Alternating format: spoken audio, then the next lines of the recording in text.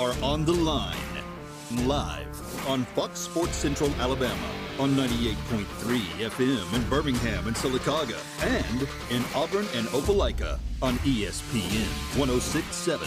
Listen online at foxsports983.com or espnau.com. You are On the Line with Noah Gardner and Levi Fitzwater. Join the show by calling 334-321-1390 or toll free at 888-382-7502. You are On the Line with Noah Gardner and Lance Dawe on ESPN 106.7 and on Fox Sports Central Alabama.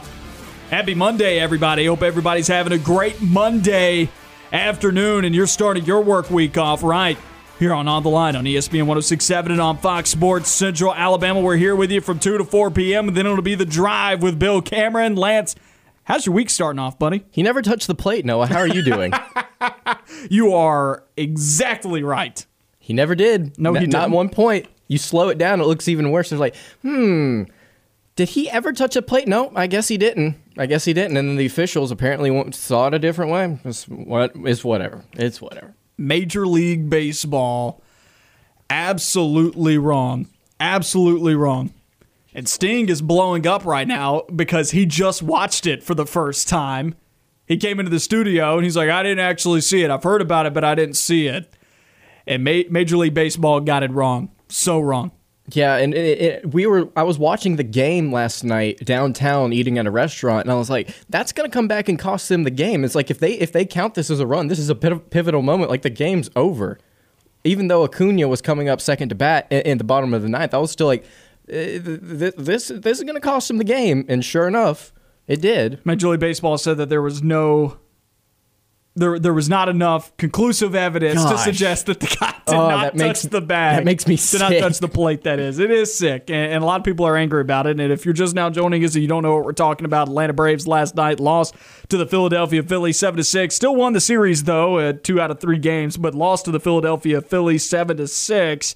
After a blown call at the plate. Video review showed that the guy did not indeed touch the plate, but Major League Baseball, in their wisdom, thought that he did touch the plate. So they thought he got there first. Like I think it was his left foot that they thought potentially got there first. And the umpire, he was behind Atlanta's catcher, so he couldn't actually see it. But video review shows blatantly that he never got to the plate. His left leg slid around it, and he was tagged out.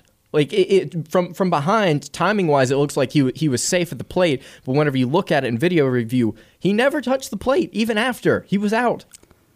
Well, that's not how we're going to open this show, even though we already did. Number to call, 334-321-1390. We want to hear from you. What are your thoughts on anything going on in the sports world? You got thoughts on that call last night? You got thoughts on officiating? We'll listen to you, Vin. I'll find it entertaining, probably. So 334-321-1390 is the way to get into the show. Noah Gardner and Lance Dawe here with you on ESPN 106.7 and on Fox Sports Central Alabama. Let's open up the show today. We've had some media availabilities after a scrimmage this past weekend on Saturday, and then also you've got players that made themselves available today. I believe it was Luke Deal, J.J. Pegues, and Javarius Johnson were the 3 guys for the Tigers, and there was some major news that came out of the weekend, considering this is everybody's favorite guy to talk about. J.J. Pegues has moved to the defensive line. Yeah, and from what I've heard, he had 2 sacks and a tackle for loss in his first scrimmage. Try blocking that guy.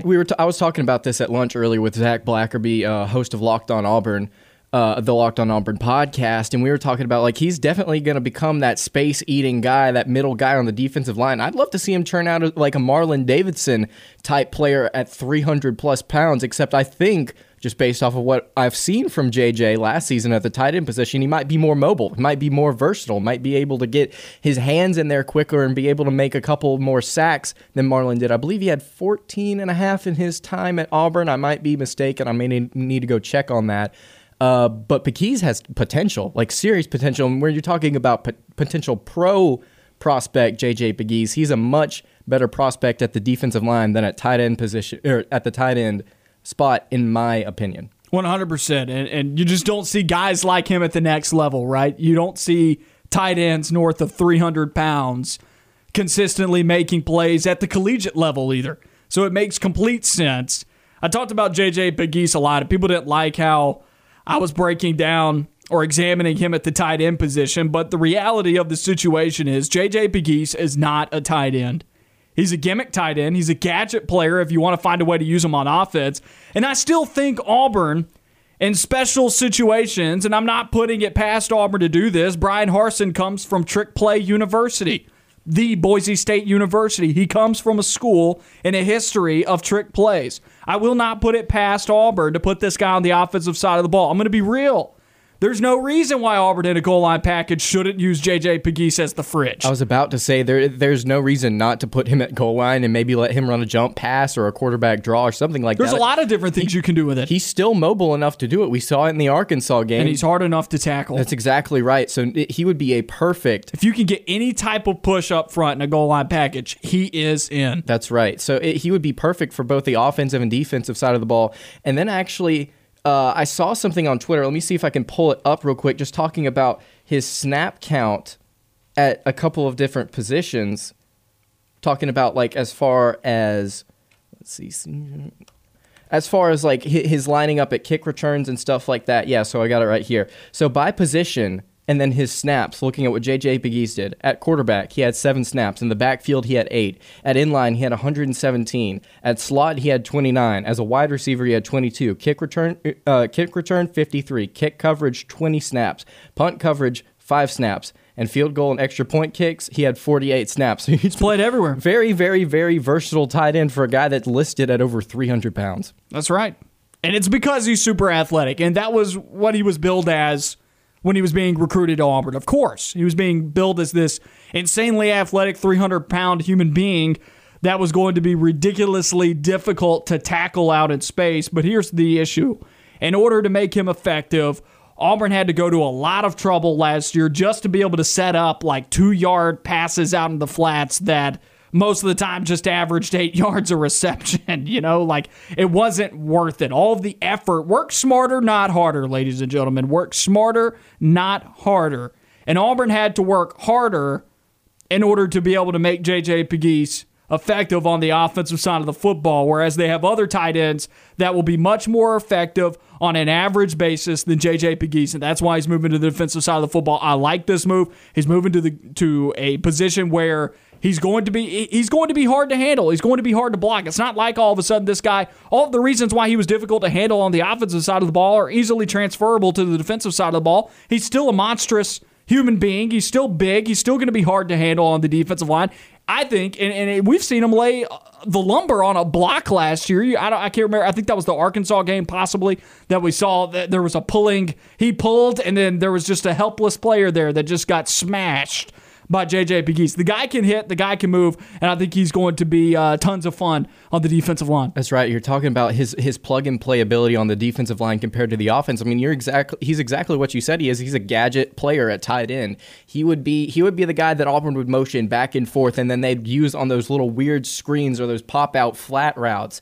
And Auburn couldn't really do much with him. The one time we got to see him on a wheel route, he dropped the pass. The one time we would get him to see him run down the seam, Bo Nix wouldn't target him because he was afraid that he wouldn't be able to come down with the pass. So talking about his ability on the offensive side of the ball, it got to a point where defenses were able to figure it out and say, okay, we can limit this guy because he doesn't have a lot of ability outside of quarterback draw and flat routes. As far as the defensive side of the football, there's not a whole lot of versatility to a nose tackle position, and he's going to be able to be efficient in that spot, I believe, because he is such a versatile player. So whenever you're talking about plug-and-play ability on either side of the football, like you said, I think he's going to be fantastic on that defensive line, and Auburn desperately needs him now with Jeremiah Wright out.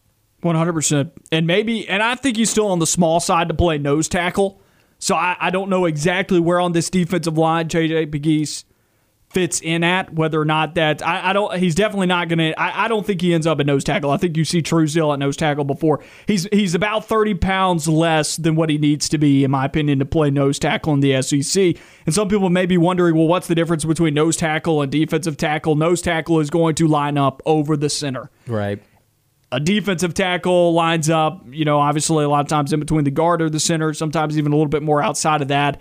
And they do different things. They're responsible for different gaps typically you have 2 defensive tackles and no nose tackle, which would be the 4-3 defensive alignment, or you would have in the 3-4, you would have 2 defensive ends and 1 nose tackle in the middle. Now, Auburn could go to something that you see in the NFL often, which is more of a pass rushing look here. You could go to having 2 defensive tackles in the interior, and then 2 pass rushing outside linebackers, and the 2 inside linebackers as well. We've seen that from time to time. There's different things, but now we're going to have to make adjustments to our depth chart. Like, this was what I was talking about when we were doing our 8-day depth chart series, and we're talking about the defensive line.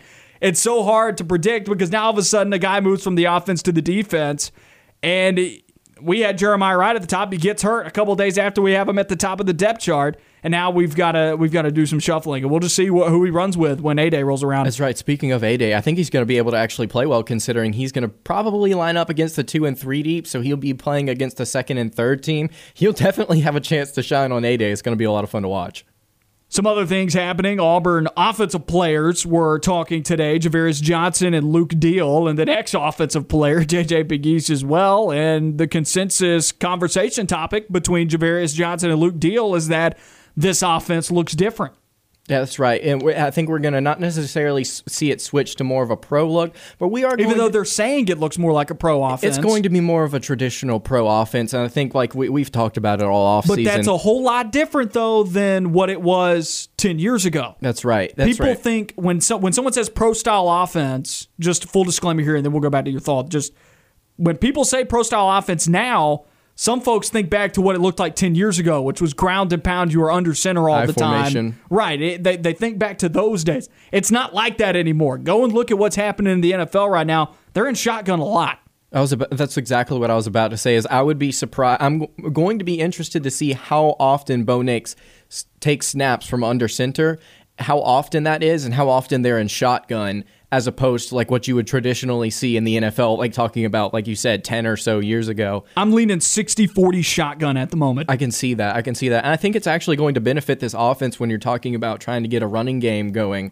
I think Tank Bigsby is going to be able to play well this season. We've gotten to talk to Sean Shivers a little bit. He believes that this is going to be a more downhill offense this season. We've actually gotten to see a couple videos from him just running people over in scrimmage. Like, dude, that's your own teammate that you're running over out there. But I think this... He has a family! I think this offense, Malzahn's offense, I don't want to say it was all gadgety, but it was a little gadgety at times. I think it relied on it a little too heavily. But with a more traditional offense that Harson's going to bring to the table, I think Auburn is going to have success. The question to me is whether or not Bo Nix takes that next step in development. Where do you think he's at right now with that? I think Harsin, actually, Justin Ferguson of the Auburn Observer, asked him about developing quarterbacks and specifically developing Nix, and I believe he gave a 980-word response, according to Ferguson. So that's like a small essay. But from what I've seen, just the base... Friend of the program, Justin Ferguson. Find him on Twitter. Just to break that down, I believe the overall message was saying that Bo Nix is an intelligent quarterback and he is figuring out the system right now. So I think he's making progress. I think he's making steps toward understanding everything that's going on. He's definitely not an incompetent quarterback. I mean, we saw he was able to do as a true freshman. But I would say he has a ways to go. I mean, it's only spring practice. We got a lot to talk about today, especially on the basketball side of things. We went a full 30 minutes, 45 minutes to open the show last week on Friday with basketball, and Alabama did indeed add another transfer over the weekend. Noah Gurley of Furman did indeed select the Crimson Tide as we expected. We'll break down that situation with the Crimson Tide on the basketball front. Also, is there anybody left out there for Auburn basketball? What's going on with Walker Kessler? Some of the other guards out there like Ty Washington, Xavier Pinson is going elsewhere.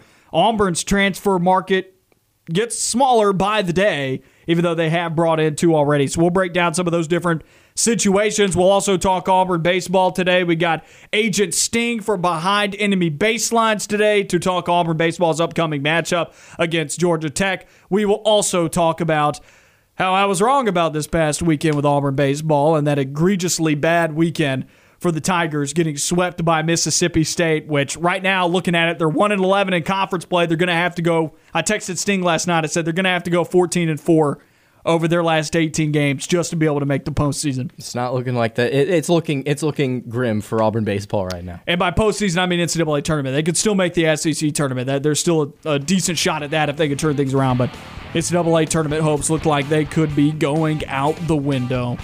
We'll be back with more of On the Line on the other side of this break. Number to call, 334-321-1390. We want to hear from you. We'll see you on the other side of this break. You are on the line with Noah Gardner and Levi Fitzwater. We'll be right back. You're on the line with Noah Gardner and Lance Dawe on ESPN 106.7 and on Fox Sports Central Alabama. Number to call, 334-321-1390. We want to hear from you. Whatever's on your mind in the sports world. Auburn, Braves. I know a lot of people have to be mad about officiating last night. That's a wound. That's a scab that never heals. That, you watch sports for a week, it'll come off. You'll get angry about it over again. And it's not like we can be terribly upset. I mean, the Braves still won the series. I mean, that's a big game, though, to me, because the Phillies swept them the first go-round, and then the Braves had the chance to return the favor. Braves win that game. They're in first in the division. Yep. So that matters. And everybody wants to say, well, it's a 162-game season. But as I told you on the show last week, that's right. There is a finite amount of games against the Phillies, the Mets, the Nationals, and the Marlins. A finite amount of games. You only play those four teams so many times.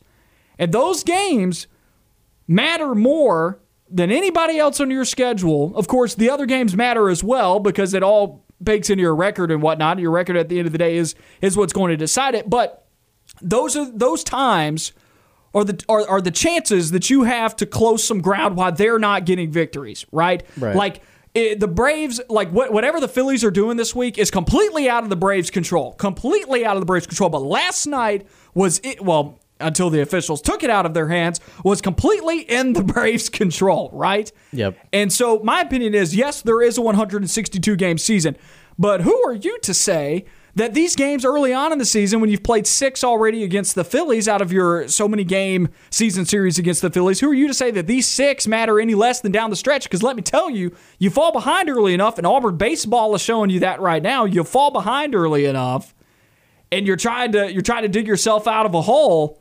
That's not a place you want to be at. That's right. Just looking at the NL East standings right now, the Phillies sitting at 6-3. The next closest team, obviously, the Braves at 4-5. 2 games behind the Phillies in the NL East. Actually, the only other division in MLB that has that many games behind is the AL East. The Orioles 2 games behind the Red Sox. So you're talking about digging yourself a hole early. I mean, the Braves. Now that I'm looking at it, the Braves really couldn't afford to lose that game, especially in that fashion last night. I wouldn't say that they couldn't afford it, and I don't want to paint this as like this super urgent thing because, look, the Braves are 4-5. They went and won like 4 games in a row over this past weekend and into that Phillies series. They did win 4 games in a row. That's right, because they started out 0-4. They're back in it, all right? Like, they're 4-5. It is early. You're not wrong to say that this is a 162-game season. They've got plenty of time. I'm just trying to say every game matters, and at some point you have to draw the line and say, like yes, it may be game 9 out of 162, but once again, there are a finite number of games against the Phillies, and who's to say that this 6th game of the season series against the Phillies is any less important than the last one? Because what happens if you beat the Phillies at the end of the year? Let's say at the end of the year, and you're trying to take first place in the standings. You're down 1 game in the standings to the Phillies. Yeah. And you took a season sweep on the first series, and you took this L right here. Well, one of those 4 games would have been nice and dandy to have. That's right.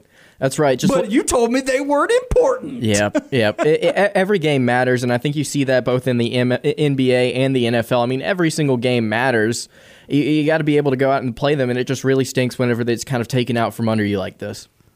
But nonetheless, there are 162 games, and there's plenty of time. If the Braves don't win the division, I also understand the argument to say, well, you couldn't put it all on one game because you had 162 games to figure it out and surpass the Phillies. So there's credence to both, but when it comes down to such finite margins, you got to make sure that you can win. You got to make sure that you win the close ones, and the Braves last night took a hard loss due to some poor officiating decisions. I want to go down this road here. Maybe it's me wanting to vent too, but I want to go down this road. Officiating, egregious calls. We see them every year.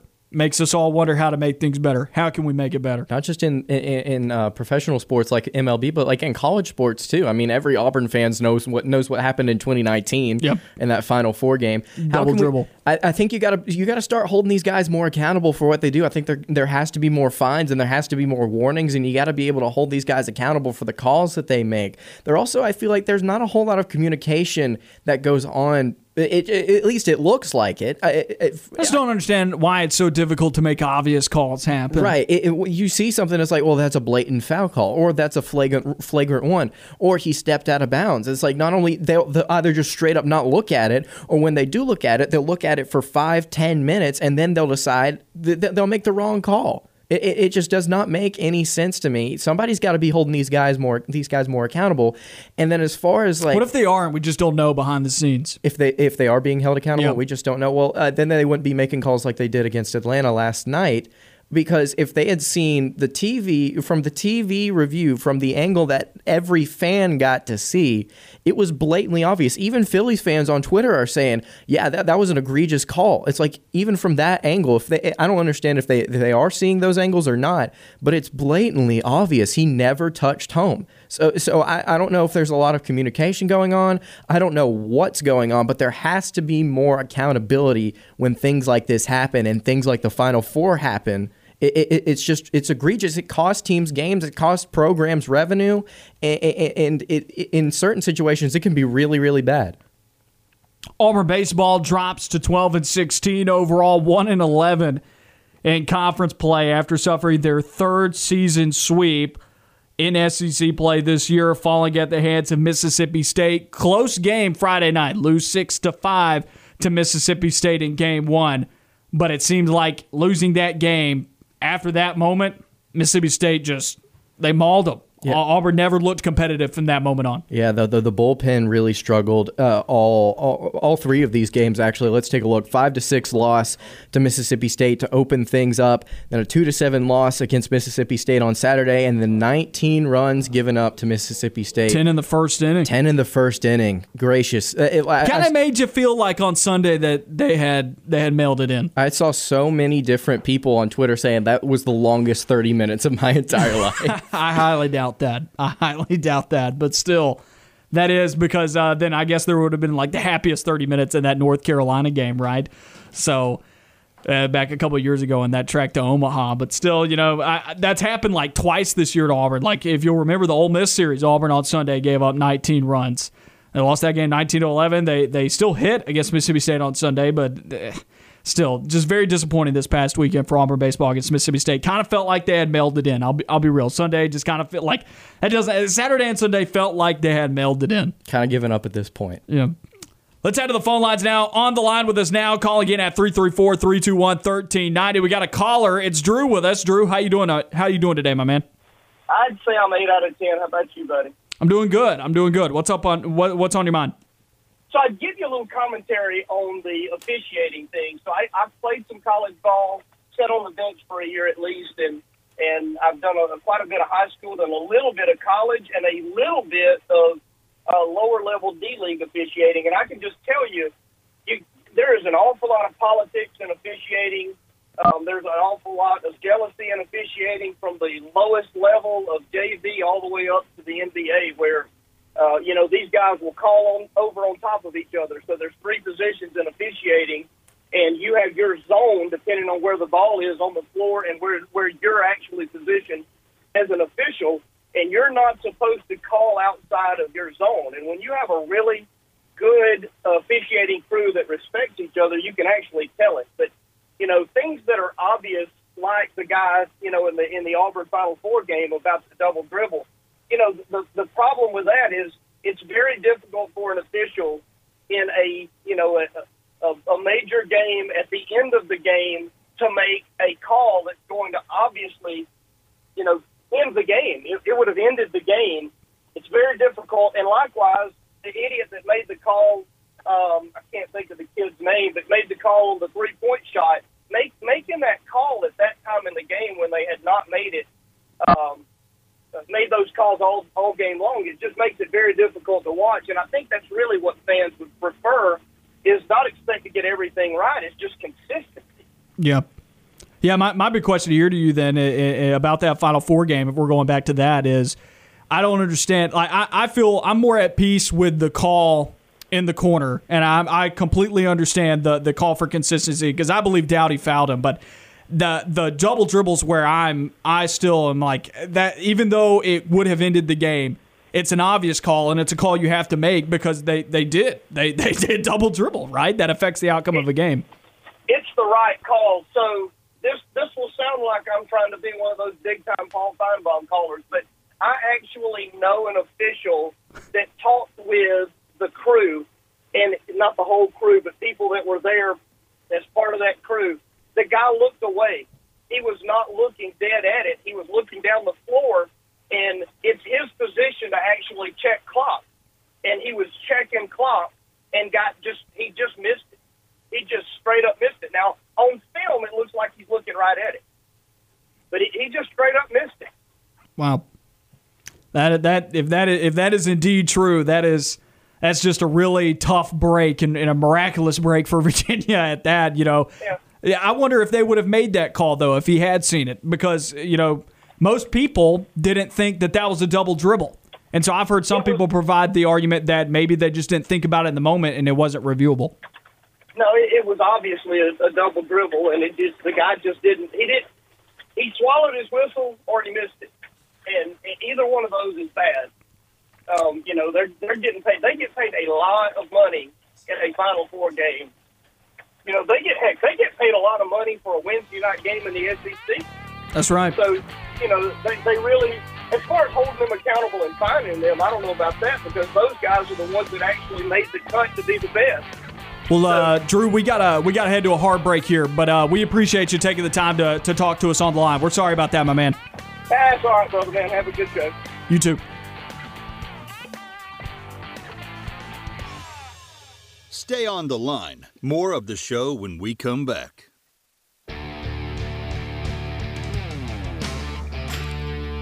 Back on the Line, Noah Gardner and Lance Dawe with you on ESPN 106.7 and on Fox Sports Central Alabama.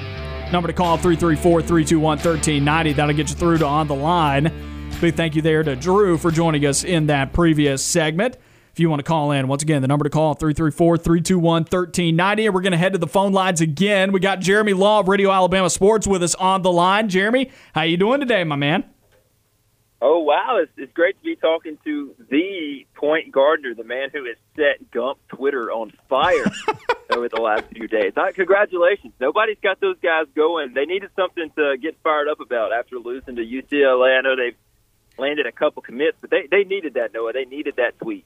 You launched me into it, though. You're the one who retweeted it or quote tweeted it, and then I was pulled in. I was pulled asunder into the abyss. I was calling a very meaningful game 2 of a series between Sylacauga and Clay County, and I saw that tweet, and I leaned over to Michael Adair, my color analyst, and I said, "Watch this," and then it erupted. So I'm glad I could help you out. I don't know if you got any follows or lost any follows, did. But I was like, this is going to set the world on fire. I actually got a few. I picked up a few, and they were all Alabama followers. I was here for it, and I thought it was a complimentary tweet of Alabama fans. And I know I saw you earlier today, and I said to you, man, it finally ended today. It did not. There are still people arguing in the comments section of that tweet. And for listeners out there who don't know what's going on, we talked about it on Friday's show about how I made a tweet that I thought was perfectly accurate. It was taken out of context, and now Alabama fans are all in a tizzy.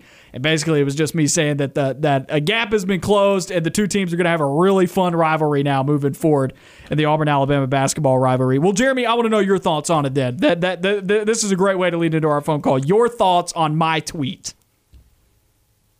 Well, I thought there was a gap a couple of years ago, but I think Nate Oates is. I think the two teams are even, or Nate Oates has overtaken the gap and created one. I mean, what Nate Oates has been able to do, guys, is it's been pretty special. Year one, he kind of collapses at the end, just like Anthony Grant, just like Avery Johnson. But I mean, there's no telling what that team could have done in Nashville. They didn't get to play an SEC tournament game, and so I mean.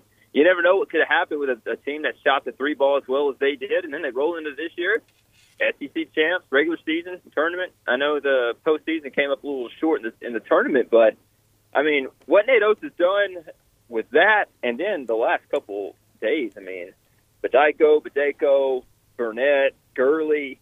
I mean, this is an Alabama team who, if you had one flaw, you felt like they gave up too many offensive rebounds, really too many rebounds in the NCAA tournament. Well, they just come back with landing three guys that are, two guys that are 6'8" to 6'11", and they land a former 4 or 5 star guard, depending on what recruiting service you look at. I mean, Nate Oates and Brian Hodgson and Petway, they got it rolling right now, guys. So those 2 additions, or 3 additions, I guess, in the past 7 days, there was a high school freshman, Bediako, the player that you're referring to, the center who comes in, and then you've got 2 transfers that are coming in that now put Alabama 2 players over the scholarship limit. They got 15 guys on a scholarship limit right now of 13.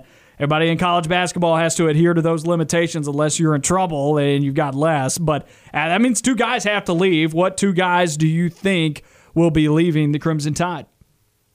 I don't like to speculate, Noah, because that would essentially be me saying that some of the guys aren't good enough to play. But I think that Rojas and Keon Ambrose Hilton are guys that could immediately go somewhere else and play. Rojas did not give you what everybody thought that he would give you. Last season, didn't average a lot of points, didn't average a lot of rebounds. He was coming off, I believe, an ACL injury, so he didn't really give you what you thought, came out a little slower. And then you got to look at up and down the bench and see one other position, because you sign those 3 guys right there. You're over the limit, and all those guys are players that, I think Nate Oates and Brian Hodgson believe are going to be difference makers and playmakers and guys that log a lot of minutes. So, you got to make some room. I don't know if it's Keon Ambrose Hilton. I would probably peg Rojas in for one of those, but if it's Hilton, I just wouldn't be surprised. Noah Gurley, the most recent addition to this recruiting class, this transfer class, and I don't even know if we got to talk to you last week about Namari Burnett, so we'll get to him in just a moment. But most recently, Furman transfer Noah Gurley, what will he contribute to the Crimson Tide? Well, he's going to add some much-needed length. You got to realize last year, once Bruner went down, you're putting Jawan Gary in a spot where he's probably not the most comfortable. He's not the biggest guy. No, he's not a small guy by any means, but he's not the biggest guy. And he's still, what he was able to do on the glass for Alabama down the stretch last season, I thought really helped Alabama, because it could have been a nightmare after Bruner was hurt, and then Alex Reese really wasn't playing great till he got to the tournament, wasn't giving it a lot on the offensive and defensive glass. So I think Bediako and even Wilson in this class. And when you look at the guys that they have brought in right here, I mean, they're going to help you out, especially Gurley. It's on the glass, and guys that could score some points. Alabama's had some good defensive big men over the last decade. They've been missing the guy that can get down there and good footwork, good handles, and that can turn and face up and make plays around the rim on the offensive end. And I think that's what they're going to get. Quite a few of these guys that are signed that are from the 6'8" to 6'11" range. Speaking with Jeremy Law of RadioAlabamaSports here, talking Alabama basketball. A look at the backcourt tells us that it's crowded, very crowded. Point guards J.D. Davison, Javon Quinterly, not as crowded as the shooting guard position, with Shackelford, Burnett, Primo, Ellis. How do they get all these guys? How do they get all these guys into the ball game and get them the basketball and keep them happy?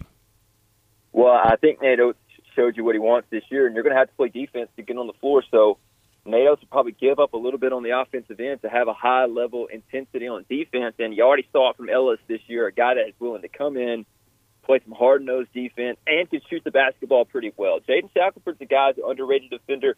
Not to say that some of these other guys, Burnett, they're not going to play defense, but I think he has some proven defenders, especially in Keon Ellis and what he has seen from him, especially over the last 9 or 10 ball games last year. So it's going to be done by committee. I think there's a lot of games where you can go with a hot hand. You don't like what's on the floor right now, you put in Burnett, you keep Shackelford on the floor. However it's working out, those are the guys that Nate Oates is going to roll with. You still got to make shots in this system, and it's what killed Alabama against UCLA.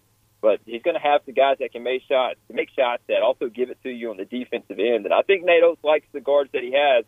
And then the couple of the guards that he's been able to bring in this class, phenomenal. I mean, people forget about Josh Primo because it's a young player. He disappeared somewhat in the middle of the season, wasn't contributing a lot, got hurt. in the SEC tournament. But that's a 6'6", 6'7" guy who can really play 2 or 3. I think Nate Oates, man, he's about to spoil Alabama fans with this roster, and his key is just to keep it moving forward. He's got the pieces in place. Guys. If he can I think if he can do half the coaching job that he did this year with next year's talent, he could be in the exact same spot or maybe further just based on the talent if he coaches half as good as he did this year.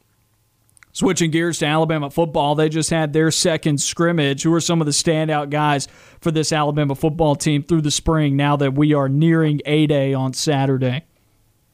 Well, I've seen it on a couple articles, so it's not a secret anymore, but Paul Tyson doesn't have it. I think a lot of people in attendance would say that Jalen Milroe is probably your number 2 quarterback. Bryce Young is an absolute dog. The defense is scary. A lot of these young freshmen that just got on campus look really good as well. So I think you can kind of read it in a lot of Nick Saban's press conferences talking about Bryce Young, how he's commanding the offense. Last week it was he's making some throws that we wanted to see him make. This week is he's commanding the offense a little bit better, being the leader on the field for the offense. And, I just think defensively Pete Golden can not put it on cruise control because, we do have some games we've given up some points, but he's got some leaders back. He's got Chris Harris.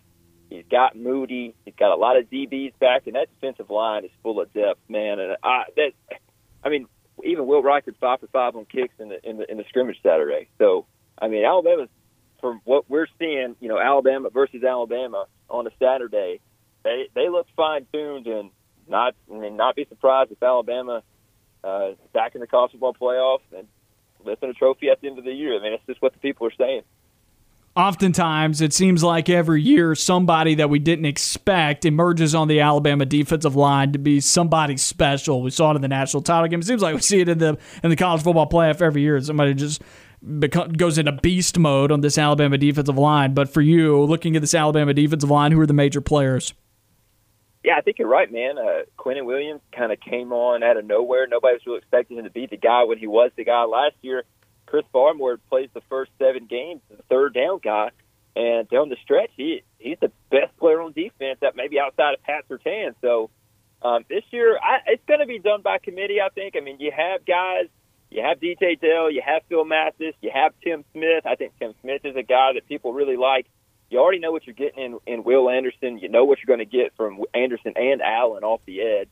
I just like that group of 3 that I just named off on the defensive line to, if somebody's not having their best game, maybe if Phil's not getting it done, maybe it's Tim Smith getting it done. And I think Alabama's in a very good situation for defensive line depth, and we haven't even talked about it, Boygby or Byron Young and some other guys that, that were highly, highly, highly touted recruit, and that still got a lot of playing time last year. And if it wasn't for Chris Barmore coming on as strong as he did at the end of the year, maybe you would have heard some of those other names in the fold throughout the SEC title run and in the college football playoff.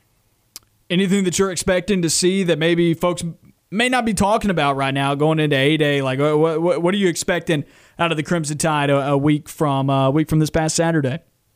I would just tell people, do not be surprised at how good. If Jalen Milroe looks as good in the public eyes he did Saturday, just don't be surprised, because the guy, he's very mobile, but he's got a cannon of an arm, and he's making some really good throws right now. Now he's running with the twos. He's throwing to Ja'Cory Brooks and a lot of the wide receivers that just got on campus. But that's a guy that can really play. So do not be surprised at how good Milroe looks, and don't be surprised if he's in front of Paul Tyson on the quote-unquote depth chart for a spring game. But don't be surprised. The guy's got some game. I think Bill O'Brien and Nick Saban have been a little impressed with him.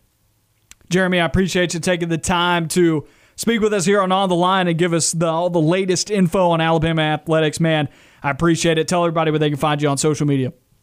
Yeah, find me at IMJ_Law on Twitter. Thanks, Noah. Don't get Gump Twitter fired up anymore. I've had enough for a week. You never know what could pull me down. Just sometimes you tweet something that is so blatantly obvious, and yet somebody will find something wrong with it. And that's just, that's the day and age that we live in. I guess that's how it's always been. I appreciate it, my man. Thanks, Noah.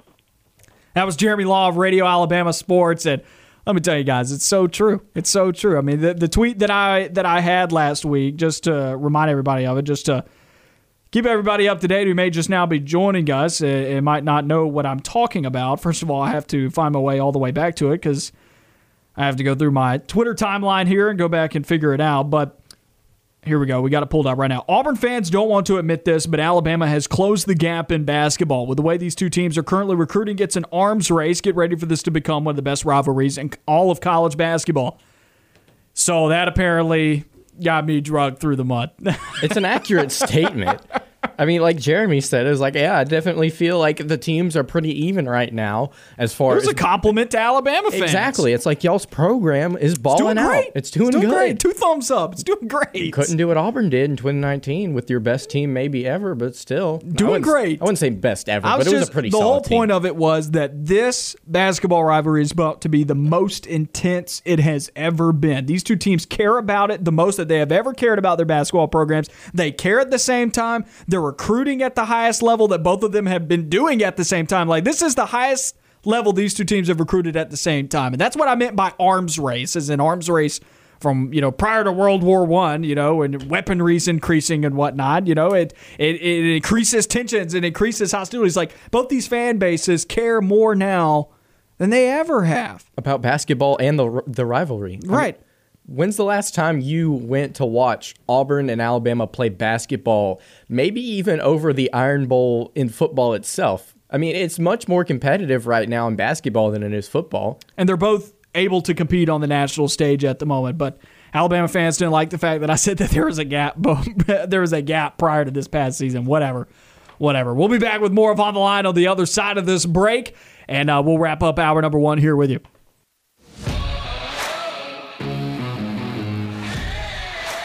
You're on the line with Noah Gardner and Lance Dawe on ESPN 106.7 and on Fox Sports Central Alabama. Number to call, 334-321-1390. That's how you get through to On the Line. Jeremy Law of RadioAlabamaSports joined us in that previous segment. We appreciate it, my man. Always good talking to you. If you missed that conversation, go and find the podcast wherever you get your podcast. Sorting through some of the stuff that has gone on with Alabama basketball recently. They picked up Furman transfer Noah Gurley. That put them 2 players over the scholarship limit, and now somebody's got to go, or 2 people have to go, rather.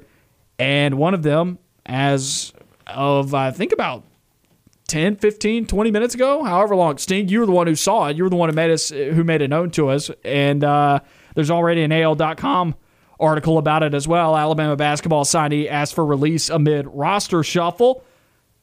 Langston Wilson, JUCO signee. He was a signee. This guy had signed to the Alabama basketball program for this year's class. Like, he was a recruit. He's asked for a release. And I don't know whether or not he was potentially shown the door or if he kind of realized writing was on the wall. Yeah, the writing was on the wall. But, I mean, at the same time, like, he's a power forward, right? Or he's a small forward, right? And he's a power forward. And Alabama has... number 2 ranked JUCO prospect in the entire country. That's right. So Alabama has a bunch of guards on their roster that they potentially need to get rid of. Guys like you and I were talking about earlier. Guys like Keon Ellis, who's probably going to be the 4th-string shooting guard. I mean, wouldn't you want to go see playing time elsewhere? I think he's 6th-string guard, period. 6th-string. Goodness gracious. So Alabama... There's still time, though. There's still time. Somebody else has to go. Yeah, but talking about guys that Alabama would want to cut loose, I mean, I'm sure the number 2 JUCO prospect in the country is not one of them. I don't know. You look at the front court. You got Alex Chaku, who they were super excited about last year coming in as a freshman. He was a high-profile commit. Same as Keon Ambrose Hilton, who was a 4-star. They just most recently got Charles Bediako. If you're more concerned about longevity than you are about immediate success, and considering you just brought in Noah Gurley, a power forward that plays the same position, before Langston Wilson announced that Alabama would have had 4 power forwards on the roster, Noah Gurley provides the experience in the same way that Langston Wilson would as a JUCO transfer, having played collegiate basketball for a couple of years. He offers you the same role, but at a much higher level, considering he's done it in D1 basketball. Right. And he's done it at a high level. He's played very well at Furman. He's played well against SEC teams. Played well against Alabama. Played well against Auburn. He dropped 21 against Auburn a couple of years ago. So he fills that role better than Langston Wilson. And then you also don't have to sacrifice the future and the longevity of your program by asking someone like Keon Ambrose Hilton or Alex Chaku to say, hey, guys, Guys got to go. That actually, now that you bring that up, that does make perfect sense for a guy like Gurley to transfer in and a guy like Langston to transfer out. Just looking at Alabama's recruiting class, I mean, they are bringing in a small forward and a center, and as we discussed just the other day, Charles Bediako and J.D. Davidson are two of Alabama's 6 highest recruits in their history ever. So they definitely wouldn't want to let Bediako go for sure. And bringing in Gurley, I mean, that just adds more depth to that front court. And like you just mentioned, obviously because of his experience, he'd probably get the nod over his name slipped. Langston Wilson. I'm sorry, I just completely blanked out. But I do understand it, but I at the same time, Alabama's got to get rid of one of their shooting guards, specifically shooting guards. I'm not just talking guards. I think they got to get rid of one of their shooting guards. They have too much depth at that spot, and like obviously they're over by a scholarship. They got to be able to get rid of somebody, and they still got to get rid of one of those guards, in my opinion.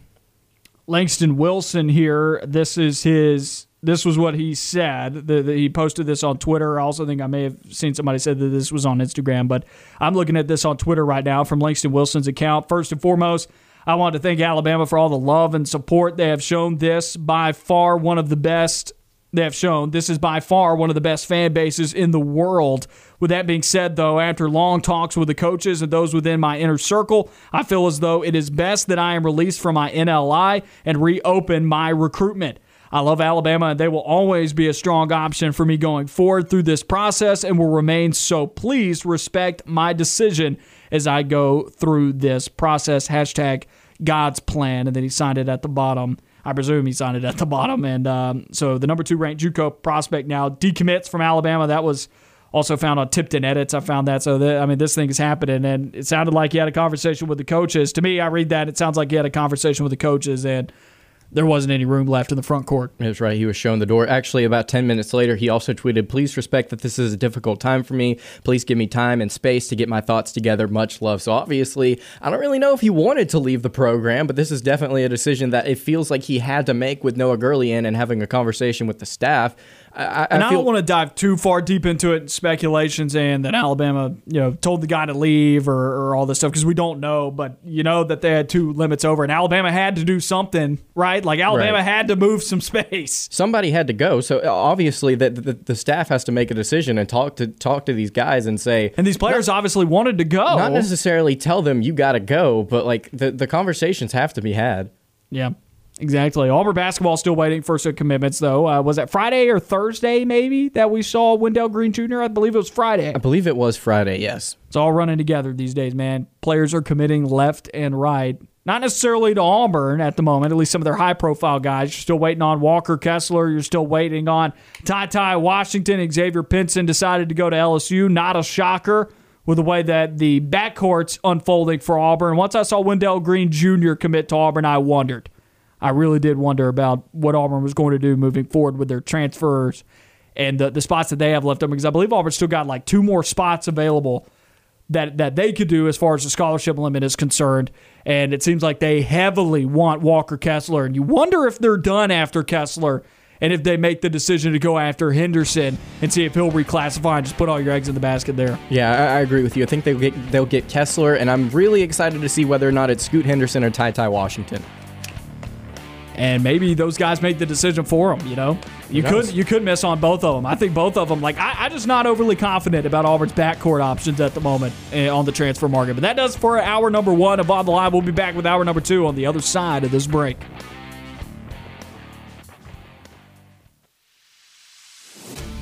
You are On the Line, live on Fox Sports Central Alabama on 98.3 FM in Birmingham and Sylacauga, and in Auburn and Opelika on ESPN 106.7. Listen online at foxsports983.com or espnau.com. You are On the Line with Noah Gardner and Levi Fitzwater. Join the show by calling 334-321-1390 or toll free at 888-382-7502. Hour number 2 of On the Line. Noah Gardner and Lance Dawe with you on ESPN 106.7 and on Fox Sports Central Alabama. It's been a good hour, number one. If you missed any of the show, go and find the show wherever you get your podcast. Number to call, 334-321-1390. That'll get you through to On the Line. We want to hear from you. Whatever's on your mind, if you're upset about what happened with the Braves game last night, please. We want to hear from you too. We're upset as well. Even if I wasn't partial towards the Braves, because I'll be real, I am. I like the Braves. Even if I wasn't, I would be angry about this. Here's my thing: is I'm not a massive baseball fan. I'm not a big MLB fan. I'm actually, if anything, I'm a Cubs fan.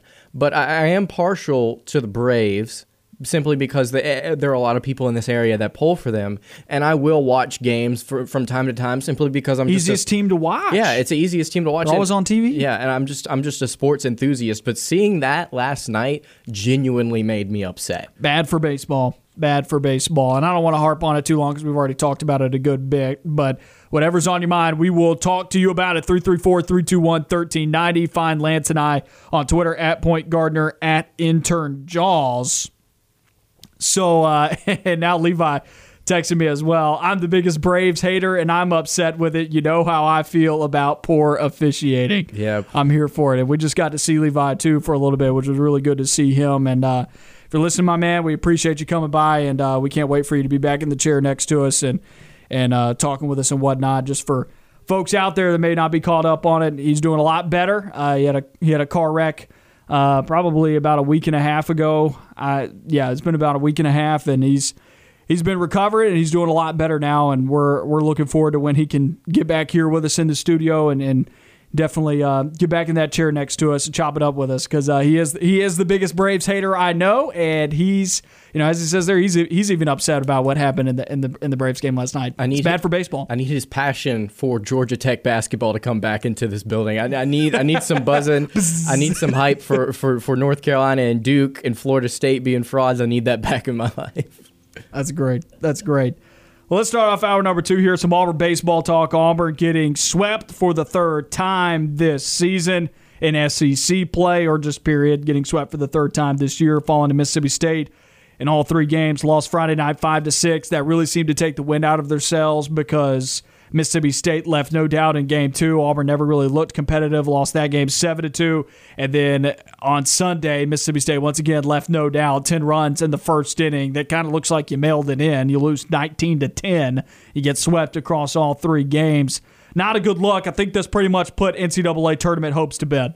Yeah, I agree with you. And it's something that we've talked about all season long, and a lot of it has been attributed to injuries, and I understand that there are excuses that can be made, but this bullpen has not been playing well all season, and whenever you give up 17 hits to Mississippi State in a 19-10 loss, it just doesn't look good. I mean, there's no other way to paint it. This bullpen is really struggling right now. Gonzalez gave up 7 hits, Carlson gave up 2, Barnett gave up 4, Hayden gave up 2, and Brooks gave up 2 as well. It's not just one guy. It's everybody in the bullpen right now. And I understand that Jack Owen's trying to recover. He didn't play that 19-10 loss.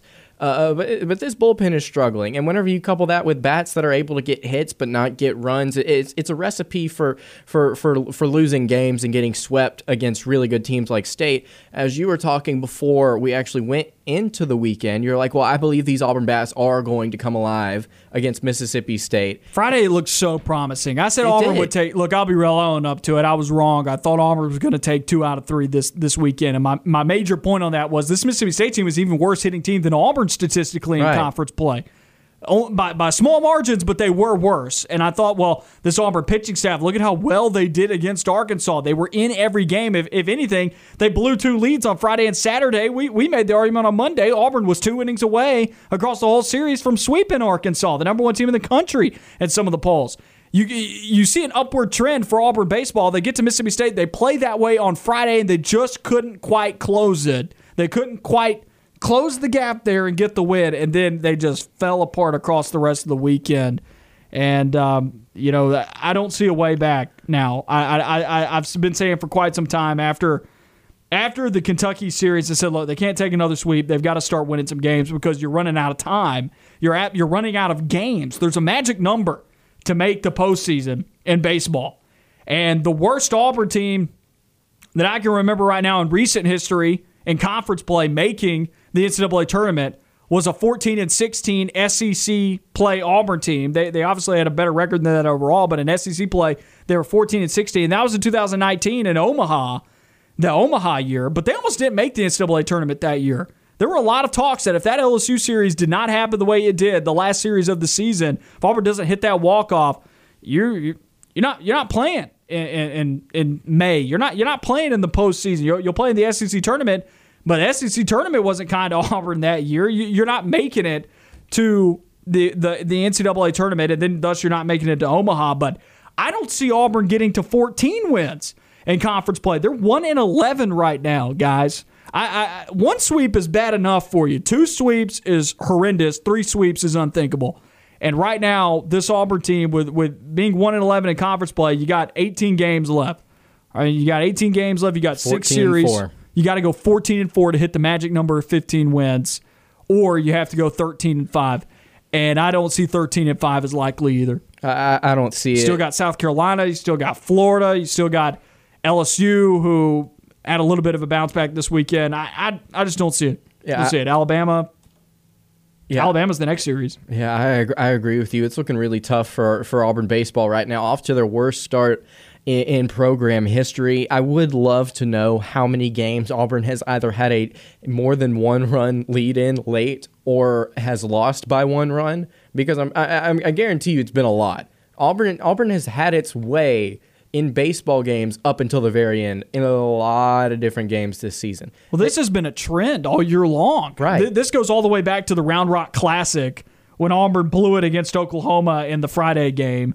Obviously, it wasn't close against Baylor the next day, and then they beat Texas A&M. But you leave that weekend, and you're thinking, well, you went 1-2, and you're a blown lead in the Oklahoma game from viewing this team completely different. And then the next weekend, you've got Boston College, and once again, you give up 8 runs or something like that in the 9th inning to blow the series to Boston College.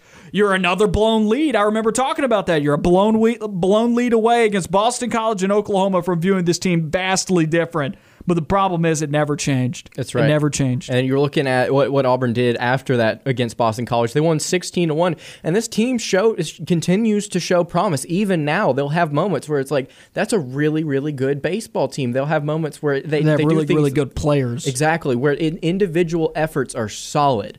And then you look at what they did the next game on Sunday against Boston College, lost 9-11. I believe they were up big in that game, and then they allowed a comeback late. Auburn just can't find a way to squeak out these close wins. So what's the path back? Let's map it out now. I've got the schedule in front of me. We're looking at SEC play alone. Once again, I'll put the magic number at 14 because I think if Auburn goes on a hot enough streak here, if Auburn were to go 13-5 in SEC play down the stretch here, that might get them in the NCAA tournament because a lot of postseason selection is, what have you done for me lately? So let's just say, since Auburn has gotten in before, it's a 14-16 team in SEC play. Let's just try and get to 14 here. So you got Alabama this weekend. Can't lose the series. I'm not too confident that Auburn's going to sweep Alabama. So let's go 2 out of 3 right now against Alabama. So now you go 2-1 against Alabama. Then you got a 3-game series at home against Florida. Once again, just disclaimer here, the schedule does lighten up a lot for Auburn. Every series from here out is winnable. But now we have to, Auburn cannot take, I'm just trying to show people how little Auburn can take here just to try and get to the number 14 that they need to, just to get to the number 14. Let's say they take 2 out of 3 against Florida because it's going to be hard to sweep a top 15 Florida Gators team. Then you got Georgia on the road. We'll also take let's say Auburn takes 2 out of 3 there. They go 2-1. So far right now, Auburn would be looking at 6-3 after the next 3 series if Auburn doesn't sweep any of those teams. Then you got 3 more series after that to work with. You got LSU at home. Say you take 2 out of 3 there. That's going to get you to 8-4. I almost want to say Auburn sweeps that. LSU's been bad, you're right, but do you have confidence at this point with the Auburn team that you've seen that they're going to sweep anybody? I think they have the potential, just based off of what I've seen against really, really good competition, teams like Arkansas, teams like Ole Miss. I think they definitely do have the potential to sweep against a pretty bad LSU team. If Auburn takes 2 out of 3 of every single series that they play from here out, they go 12-6. Which puts you at 13, and is that, do I have my math correct here? That would put them at 13-7 17, yeah, right? that puts you at 13-17. I was off by just a little bit. So 13-17. I don't know if that's good enough to get you in the NCAA tournament. It's not. And that's just winning every single series. That's the degree of difficulty I'm trying to put out to you here. They have to win every single series that they play from here out. And then on top of that, they would have to, you'd really feel more comfortable if they swept 2 of them. If you sweep 2 and win every single series from here out, you're in the NCAA tournament. Yeah, it just really doesn't look like that's possible. Like it's borderline. I don't want to say impossible because anything can happen, but it's close. It's close for sure. And if Auburn has any more injuries from here on out, then it's going to look really, really bleak.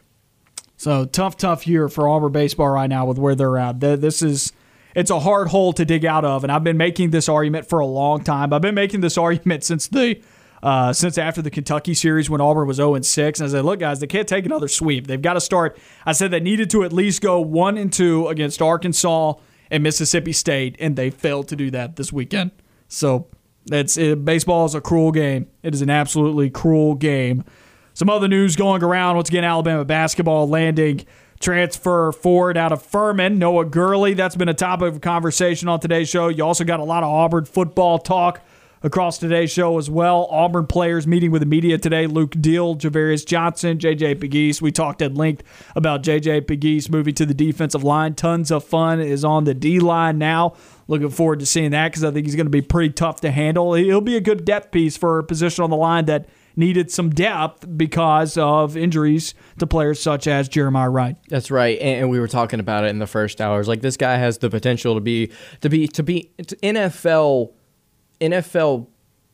ready. I don't want to say NFL ready now. I do want to say down a couple of years down the line, I think he's going to be NFL ready. Now, the question is if he gets drafted. But as you and I also talked in the first hour, if I was taking J.J. Pegues tight end, or if I was taking J.J. Pegues defensive tackle, and I was an NFL GM and I wanted to make that draft pick, I would take defensive tackle J.J. Pegues any day over tight end J.J. Pegues because, as we talked about, again, he was more of a gadget guy at 300 pounds, and I understand. I've hyped him up. I said he's really versatile. He can do a lot of different things. He's athletic.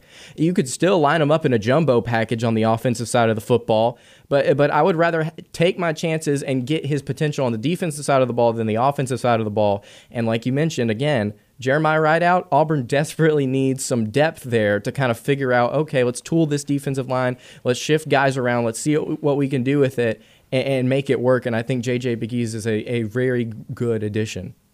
Auburn offense supposedly looks tremendously different, looks more like a pro-style offense than maybe what it did under Gus Malzahn, obviously, because that was anything but a pro-style offense. But some players echoing that it's very different. We heard players say that all the time under Gus Malzahn. Insert new offensive coordinator here, Chad Morris. When Gus Malzahn was retaking over play calling duties after Chip Lindsey left, when Chip Lindsey came, everybody always wanted to say, well, we're going to be a whole lot more explosive this year. It looks a lot different. This, to me, feels more legitimate. I do want to point out the last time we heard that. What did Auburn average this year? 25 points a game? We thought that was different. This is different. I was about to say, last time we heard it, Auburn's offense fell flat. Bo Nix fell flat. This team was not very good, and a lot of it went back to the offensive line. We do get those guys back. We do return experience. It's just the question is, to me, the whole thing that's going to make the offense go is whether or not Will Friend can actually coach these guys up and get them. I'll say middle of the pack in the SEC as far as offensive lines go. If he can get them at 7 or 8 spot, Auburn's offense is going to be pretty decent. You're listening to On the Line on ESPN 106.7 and on Fox Sports Central Alabama. You are on the line with Noah Gardner and Levi Fitzwater. We'll be right back.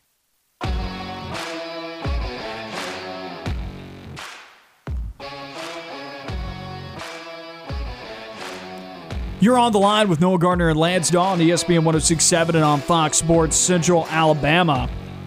Follow Fox Sports Central Alabama on Facebook to keep up with the latest going on in sports. On the Line, The Drive with Bill Cameron, analysis, news, and more, all on Fox Sports Central Alabama on foxsports983.com and on Facebook. That's foxsports983.com. Sting, you know what time it is. We got Agent Sting on the line with us. How you doing today, buddy? I'm doing great, Noah, and I am ready to tell you everything that I have found on Georgia Tech. So we got behind enemy baselines It's the Georgia Tech report here as Auburn baseball takes on Georgia Tech tomorrow, I believe 5 p.m. in Atlanta. Last time those two teams squared off, something special happened. Just saying. Well, that was actually not the last time. That was, I think, the time before. The last time that they played last year? They played once, like a few days before everything closed up. That didn't happen. What are you talking about? No. Look, man, the name of the game is accuracy here. I gotta be really accurate with my reports. So we'll go for it. What do you got on them? All right, so we'll start with some basics here. Actually, kind of surprised. Georgia Tech's record on the season is 15-12. They are 12-9 in the ACC, but then they're a lot better than Auburn. Surprisingly, they have struggled at home. Georgia Tech is 7-8 on the season at home, and they're 8-4 on the road. So look, ACC schedules. All right, ACC teams, they get their records are skewed. They really don't. They play in such a large conference. They really don't play any non-conference series. They may play like most teams right now just have one non-conference series. That's why their records look so, like that. On average, Georgia Tech's winning more series than they're losing right now in a pretty difficult league. I would say the ACC's second best conference in baseball, and they're 12-9 in conference play versus Auburn being 1-11 SEC play. Yeah, this is. I view ACC teams a little bit differently. This isn't a cupcake schedule. I mean, this is a bunch of teams beating up on each other. That's why the records look so even. Right. Yeah, that's fair. The Georgia Tech is coached by Danny Hall, who's in his 28th season with the program. His first year was 1994, and they've made the postseason 21 times, including 3 trips to the College World Series under Danny Hall. And none of us were alive in 1994. Nope. That's just saying. Yikes. Yeah. All-time series history, Georgia Tech leads 13-11. It's actually very close. And I think they normally play twice a year usually if they don't meet in the regionals. I think. What did you say the all-time series was? 13-11, Georgia Tech. That does not sound right. It was. I looked at Auburn's baseball They've only page. played 24 times? There you go. I may have to go back and look at that, but I could swear that does not sound that it said Auburn 11, Georgia Tech 13. So I will go Lance, find do that. some digging. Okay, fine. Yeah, he can do some digging. I'll be there. I'll be there in a minute. All right, then let's move on. The last game for Georgia Tech, they beat Notre Dame on the road 4-2 to snap a 5-game losing streak. Well, still lost the series to the Fighting Irish. Also lost the series. Yep, Virginia as well. But they did beat Duke, which is a substantial victory, I would say. Decent. Yeah. Took 2 out of 3 against Louisville. Louisville's a ranked club right now. Yep. Saw them playing Florida State this past weekend. Looked pretty good. Yeah. All right, and I got only really 2 players to watch here for very different reasons. Georgia Tech actually, it seems like, has very good batting. Kevin Parada has a .378 batting average on the season, has 5 home runs and 22 RBIs. He's one of 5 hitters in the lineup with a batting average over 300 and one of 4 with 5+ home runs. Yeesh. So he's kind of the best of the bunch there in most of the statistics. They have a lot of guys, but they spread it out really well. And the other player to watch is Court Rodig. I hope I'm saying that right. And I have him on my players to watch for a very different reason, and it's because he has not been doing very, very well this season. And he appears to be Georgia Tech's main midweek starter during the midweek games they've played so far. It seems like Georgia Tech really pitches by committee. So you're expecting Auburn to have an advantage in that category in the midweek? I am, and here's why. Rodig received the start in each of Georgia Tech's last 2 midweek games and had 2 really bad games back-to-back. He pitched a total of 1.1 innings in those 2 starts and gave up 7 runs on 7 hits with no strikeouts. His season ERA is 13.5. Yeah. It's bad. I want to butt in here real quick. So just looking at Auburn series record. Yeah, just looking at their record against Georgia Tech. Actually, the only thing that does come up is Auburn's official website, and you can scroll through and look at their baseball history against all these different opponents, and they have records only starting at January 29th, 1999. That's why the series is so short. That they've only played 24 games collectively. So yeah, Auburn is 11-13 against Georgia Tech. Something else I want to point out is, but not really, because they've probably played a lot more. Well, no, because than that. they have all those records there for other sports. Like in basketball, they had every single game Auburn had ever played against Kentucky. Yeah, but didn't you say that only opponent records, according for Auburn baseball, there said that they started back in like 1999? Yeah, they only have baseball history versus Georgia Tech from January 29th, 1999. But they have it. But is that not the first game they ever played? against each other? Then I would assume it is the first game that they ever played. And I would think for baseball they would have that. That would have because more baseball information. is such a statistical game, And where it's the official website. Yeah. Something else I want to point out is Google. Actually, the next search result under Auburn and Georgia Tech's baseball record is why is Georgia Tech football so bad? I just wanted to throw that out there because I think that's hilarious. wow.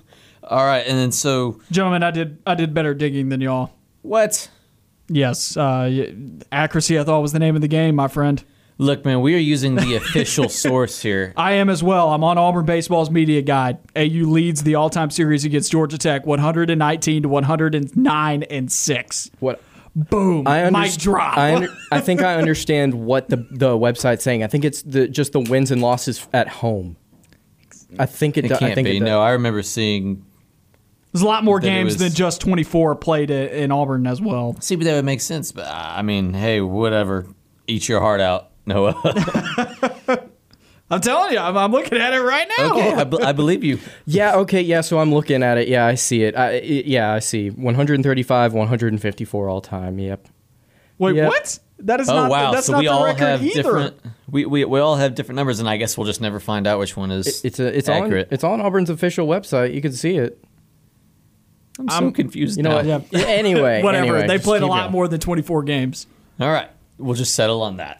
We don't know how many they've actually played, but it seems like it's pretty competitive then for the most part. 100%. our It doesn't answers, seem yeah. like it's separated by more than 10 games All right. over time. We'll but I was roll like, when with you that. told me they just played 24 times, I was like, that is not true. This is a rivalry game. They make sure to play each I other blame every the university's year. official records for misleading me. I thought they were going to be better. That's funny. All right, so then that leads me into my X factor. Then what I just said, I mean, Georgia Tech's pitching is not very good. Only one pitcher on the entire team has an ERA below 3.6, and only 3 have an ERA under 4.0. So my X factor is Georgia Tech's midweek rotation. I said they pitch by committee in their last 2 midweek games, which were both losses for Georgia Tech, by the way. Georgia Tech used 9 pitchers in each game, and none of them were ever very good. I mean, I believe Georgia State scored 10 runs, and South Carolina Upstate scored 9 runs. So that's 19 runs, and I think it was 23 hits in those two. I looked at the box scores for both games. So they used 9 pitchers in both of those games and surrendered a total of 23 hits and 19 runs. That's nothing on Auburn yesterday. Gave up 8, went 8 arms. Used 8 arms yesterday State's alone. the number 5 team in the country. They're not South Carolina Upstate. That's a and good point. Georgia State. That's a good point. No hate on those teams or anything, but I mean, they're not There's a- power, they're there's not a power big teams. difference there. They're not top 5 in the country. That's right. Yeah. So I have them as my X factor because if the rotation for Georgia Tech Tuesday night has a good game, then they can come out with a win. But just looking at the numbers, it seems like Auburn has an advantage there, in my opinion. It would be a good win for Auburn to beat Georgia Tech, and I'm not going against anything that you're saying here. SEC plays where Auburn's head has to be at the moment. No, I agree, but still, it starts with a win in the midweek. Generating some momentum, Yeah. that they could use because Alabama's up this week in Tuscaloosa, and I know a lot of Auburn folks are tired of getting beat by Alabama every sport they've played this year. Yeah, me included. Sting, I appreciate it, my man. Is that everything you got? Yeah, it is. I don't have any cool names. They have pretty standard names on their roster. Dang it. I know. Still looking for somebody to beat out Zebulon Vermillion on I don't think Arkansas's that's gonna roster. I don't think that's gonna But I happen. need somebody to at least measure up. That's pretty good. Well, that was Behind Enemy Baselines with Sting, Auburn, Georgia Tech tomorrow. We have no idea what the all-time series against them. We have found 13 different series numbers, but Auburn, Georgia Tech series continues tomorrow. Let's see. Let's see if I can find something here about. Well, see, even on Auburn's website, it just goes back to 9. I know what you're looking at, Sting. I now see what you were looking at. Because on Auburn's website, it's got it going back to 1999. But I go to the media guide, and it's got it going back since the 1800s. Yeah, I'm very, very confused because you can look at baseball history. Like even like the first thing that comes up is Alabama A&M. Maybe they're just all from.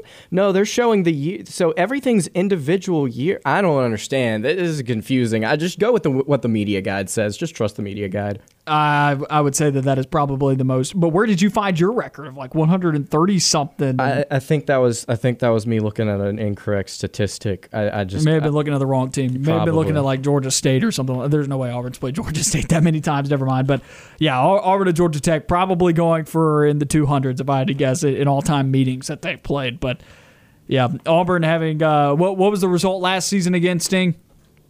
Georgia Tech won 6-2. Yeah, and it was days before the season was canceled. Yep. 5 p.m. first pitch tomorrow, Atlanta, Georgia. That game can be found actually on ACC Network. 2 straight nationally televised games for Auburn baseball coming up.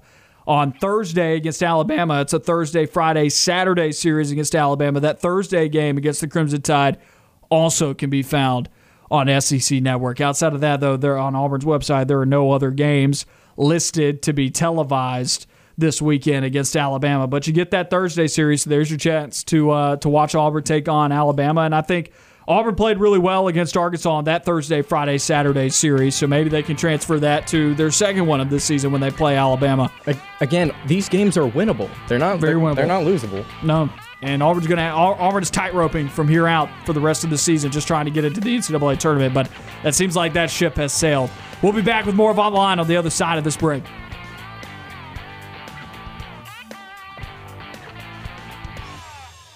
Stay on the line. More of the show when we come back.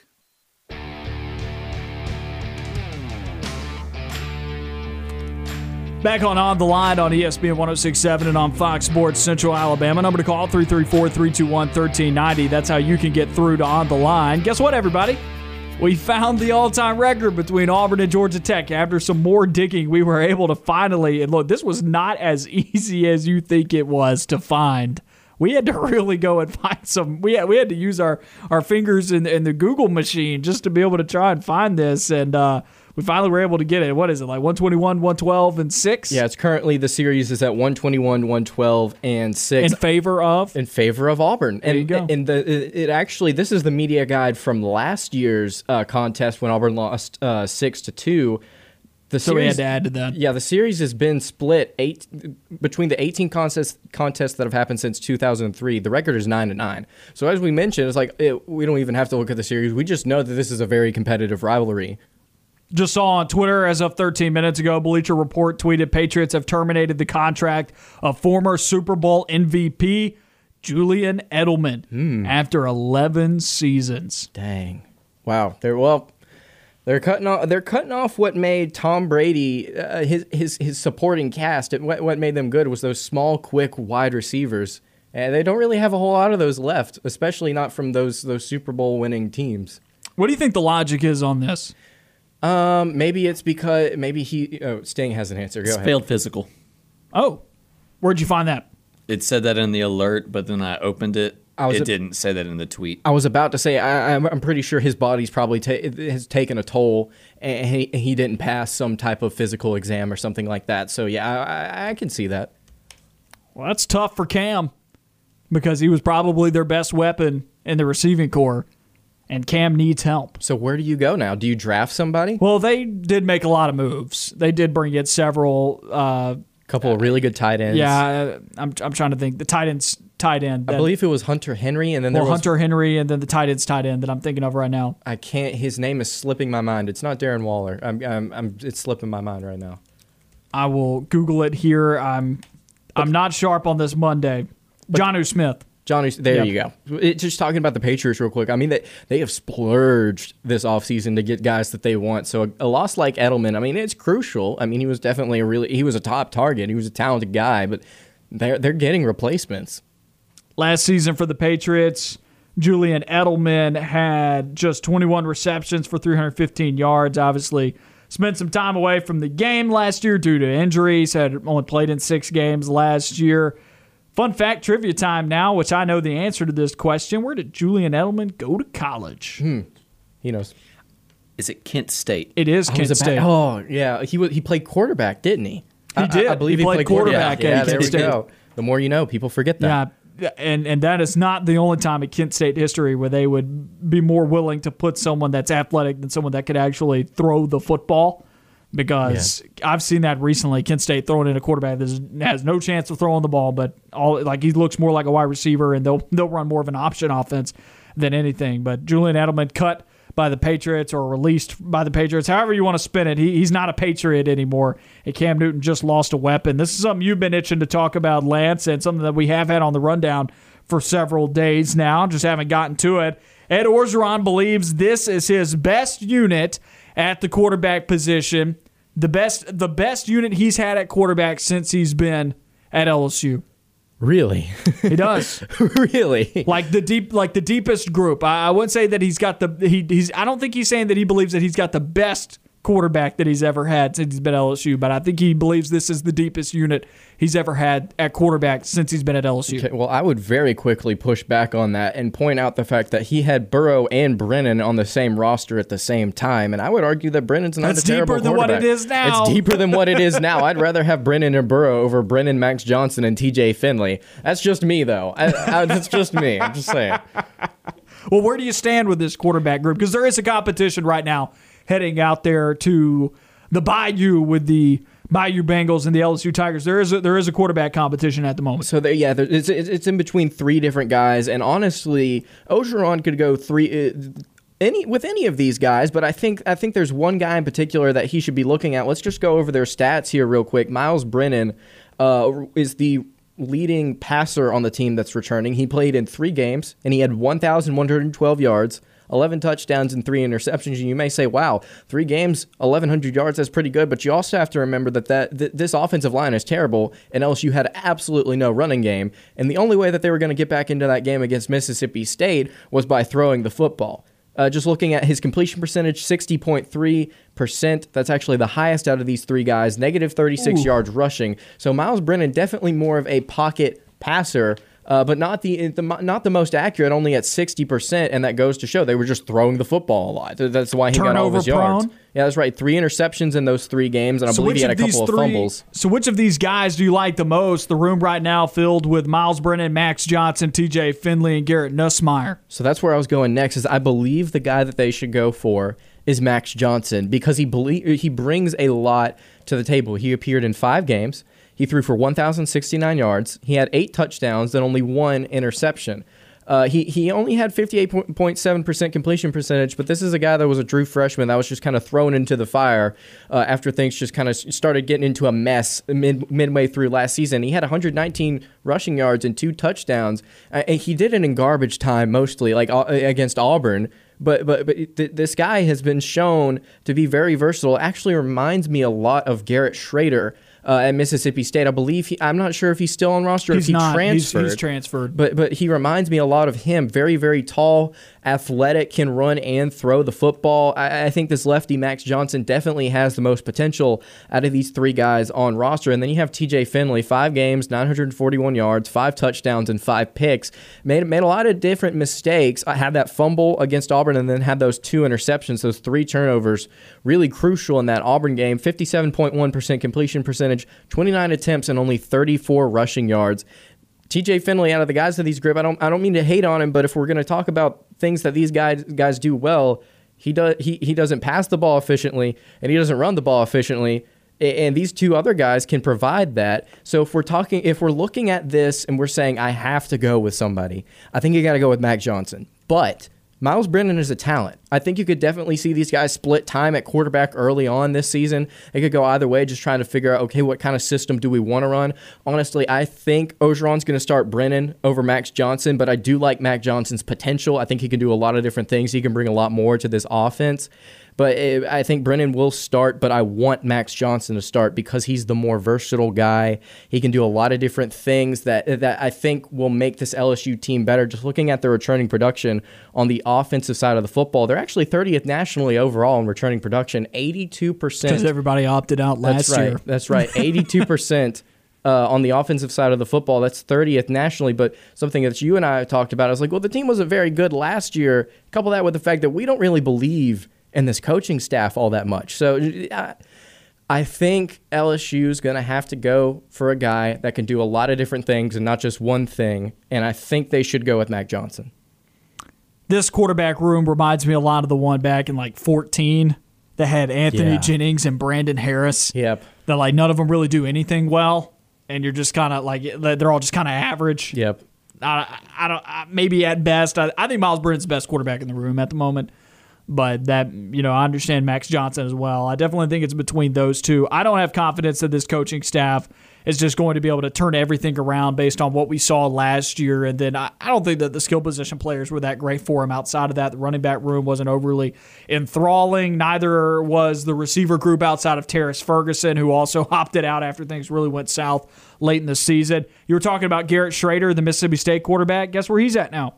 Where's he at? He's at Syracuse. Really? Transferred to Syracuse. That could really work out well for Dino Babers. He's competing for a starting job out there. Yeah, actually, that may make them really good. Just thinking about what Eric Dungy was able to do for them 2 or 3 years. Both very similar, same build, kind of same type of player. I didn't know that. I'm really excited to see him play for Syracuse. Yeah. So this LSU group, though, still going over that. I just don't think – I don't get the whole – this is the best quarterback room at LSU since I've been here part that Orgeron said. I'll push back on that as well because the one that had Joe Burrow and Miles Brennan in the same room is better than this one, I'd say. But is that even still does that even mean anything?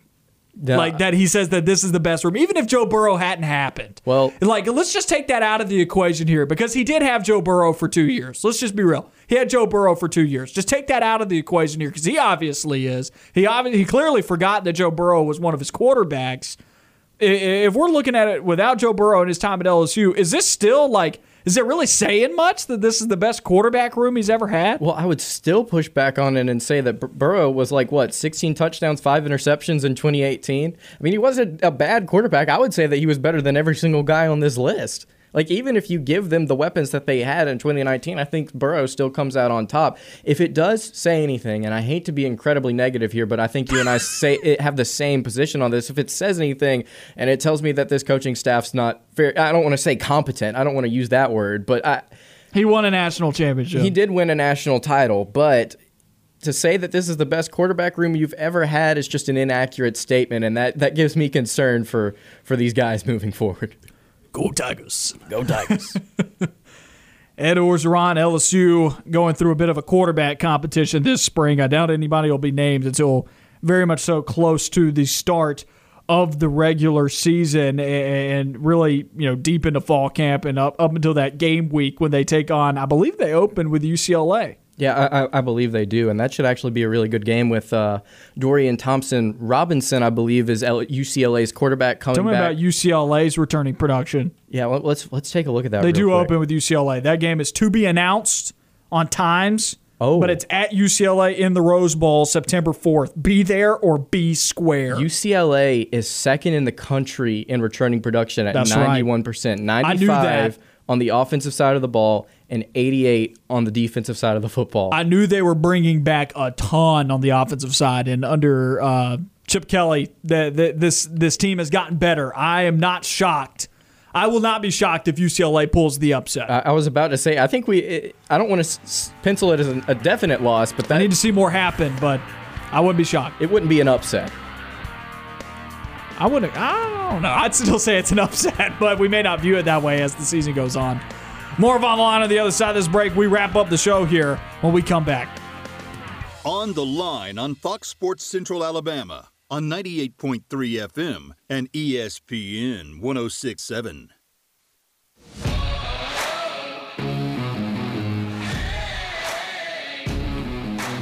You're on the line with Noah Gardner and Lance Dawe on ESPN 106.7 and on Fox Sports Central Alabama. We got about 8 minutes left in the show here on the Line. And then in 12 minutes at 4 o'clock, it'll be the Drive with Bill Cameron. Bill and Dan will take your calls as they do every weekday, 4 to 6, talking all things Auburn athletics and beyond. So make sure you stay tuned for that here on ESPN 106.7 and on Fox Sports Central Alabama. Follow ESPN 106.7 on Facebook and Twitter to keep up with the latest going on at the station. The Max Roundtable, On the Line, The Drive with Bill Cameron, analysis, news, and more. 7 hours of local sports talk. That's all on ESPN 106.7. Find the website on ESPNAU.com.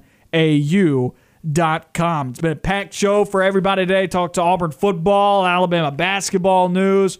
Auburn basketball still waiting for some more transfers to come through the door. Walker Kessler, I would imagine, is the next name to hear anything about if you're talking.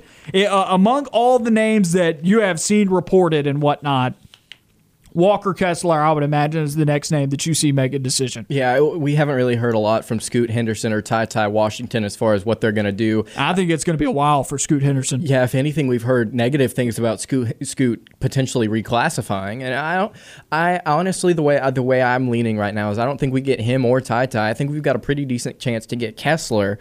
It's just the question of whether or not North Carolina, like how badly they wanted him to come back is going to be the factor. I think they want him and I think bad. they want him desperately just based off what Garrison I've heard. Brooks is gone now. Garrison Brooks is in the transfer portal. That would also be a guy that Auburn I don't could think go he's after. coming to Auburn. From what I understand, Auburn is actually one of the guys that's pursuing him right now. I may be incorrect on that, but I think Walker Kessler could definitely be a very promising addition to this basketball team. I think there is a chance that we get him. With North Carolina pursuing him as hard as they are right now, I don't know. It's kind of up in the air. I honestly expected Kessler to commit over the weekend. I thought he would, and the fact that it's being drawn out as long as it is right now, it concerns me because the longer this thing plays out, I feel like it favors Auburn less and less. But regardless, any addition that Auburn would be looking to get right now would help. I mean, there's still the opportunity to get Ty or Scoot. So any of the guys that Auburn's still going after right now would definitely be a plus. Xavier Pinson committing to LSU.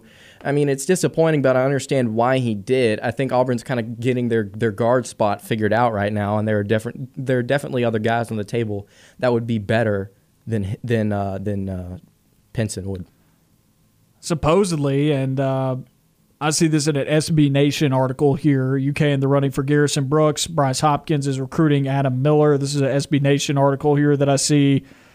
Supposedly, Sports Illustrated reporter Kiara Luck saying that per sources, this is off of a tweet here, per sources, programs in the race for former #UNC Ford Garrison Brooks are Georgetown, Kentucky, Arizona State, Tennessee, Auburn, and Georgia. There you go. Hopefully, let's so see. You did see correctly, I guess. Let's see him come back to the Plains. Man, a switch from North Carolina, Kentucky just sounds wrong. That doesn't sound right. Yeah, I can't. Amongst any of those blue bloods, whether it be Duke to Kentucky or like any type of movement in that triangle of Duke, North Carolina, Kentucky, they all hate each other, man. That just doesn't sound right. Or Auburn to Tennessee. I'm looking at you, Justin Powell. How could you? How could you, man? Not as you know. I think a different triangle there would be Tennessee, Kentucky, and Auburn, but that's not as escalated as the original one. But sure. Yeah, that definitely ruffled some feathers, and I can see why, based on things that you hear about that. I understand why that would have ruffled some feathers on that equation. I'm Powell's biggest supporter. How could he do this to me? The team that I hate the most. Tennessee, really? You could have gone to Kentucky, and I would have hated you less. You could have gone to Louisville, and I would have supported you. But now that you're at Tennessee, you made the wrong decision, my friend. Moving forward, when we're talking about all jokes aside, though, you hope the guy's successful. You respect everybody's decision. I hope he plays well. I hope he gets drafted, and I think he will. I think he'll play well in the NBA, and I think he'll play well at Tennessee. He's a really consistent guard, like what he does offensively. But as far as talking about Auburn and Alabama, they're in an arms race. Tennessee and Auburn, there's a gap there. There is for sure a gap there right now. Consistently, they're recruiting well. But when's the last time Tennessee beat Auburn? That's a good point. It's been 2 or 3 years. Auburn's been dominating as of late. Even with this year's team, they still managed to beat a top 25 Tennessee squad. Now, you can say all you want about their inconsistency. You can say all you want about how bad this Tennessee team was at times. We saw them lose to Oregon State, obviously, in the NCAA tournament, but they still couldn't beat Auburn even on an off day. Moving forward with Auburn's recruiting class, I don't see Powell and the Vols ever getting that chance. I'll be interested to see what Garrison Brooks decides to do here, because he's going to make a nice piece to anybody's front court, and Auburn does appear to be in the running. I'd be interested to see if he does decide to come and play at Auburn, because it is a crowded front court. ACC preseason player of the year. I'm doing more digging around on the internet and just seeing what's being written. Auburn's in pretty much everybody's article. I highly doubt I highly doubt he ends up here on the Plains. If he did, though, that would make things very interesting because you were talking about earlier, you view JT Thor as more of a 3 guy instead of a 4, and that surprises me. Think about JT Thor, man. He plays away from the basket. Right. He's a shooter more than anything. If you're talking about his offensive game, he's obviously a face-up 4 if we're going to talk about him as a power forward. But, like, I don't care how tall Kevin Durant is. Kevin Durant is a small forward in the NBA. He plays the 3 in the NBA. I agree with you. And Kevin Durant is 6'11". JT Thor's right up there. JT Thor reminds me more of Kevin Durant than the power forward position. See, not saying that he is Kevin Durant or anywhere remotely close to being that good, but I'm just saying play style alone, he plays away from the basket. It does entertain me to think about potentially if JT Thor does choose to come back. Let's say we put him at that 3 spot.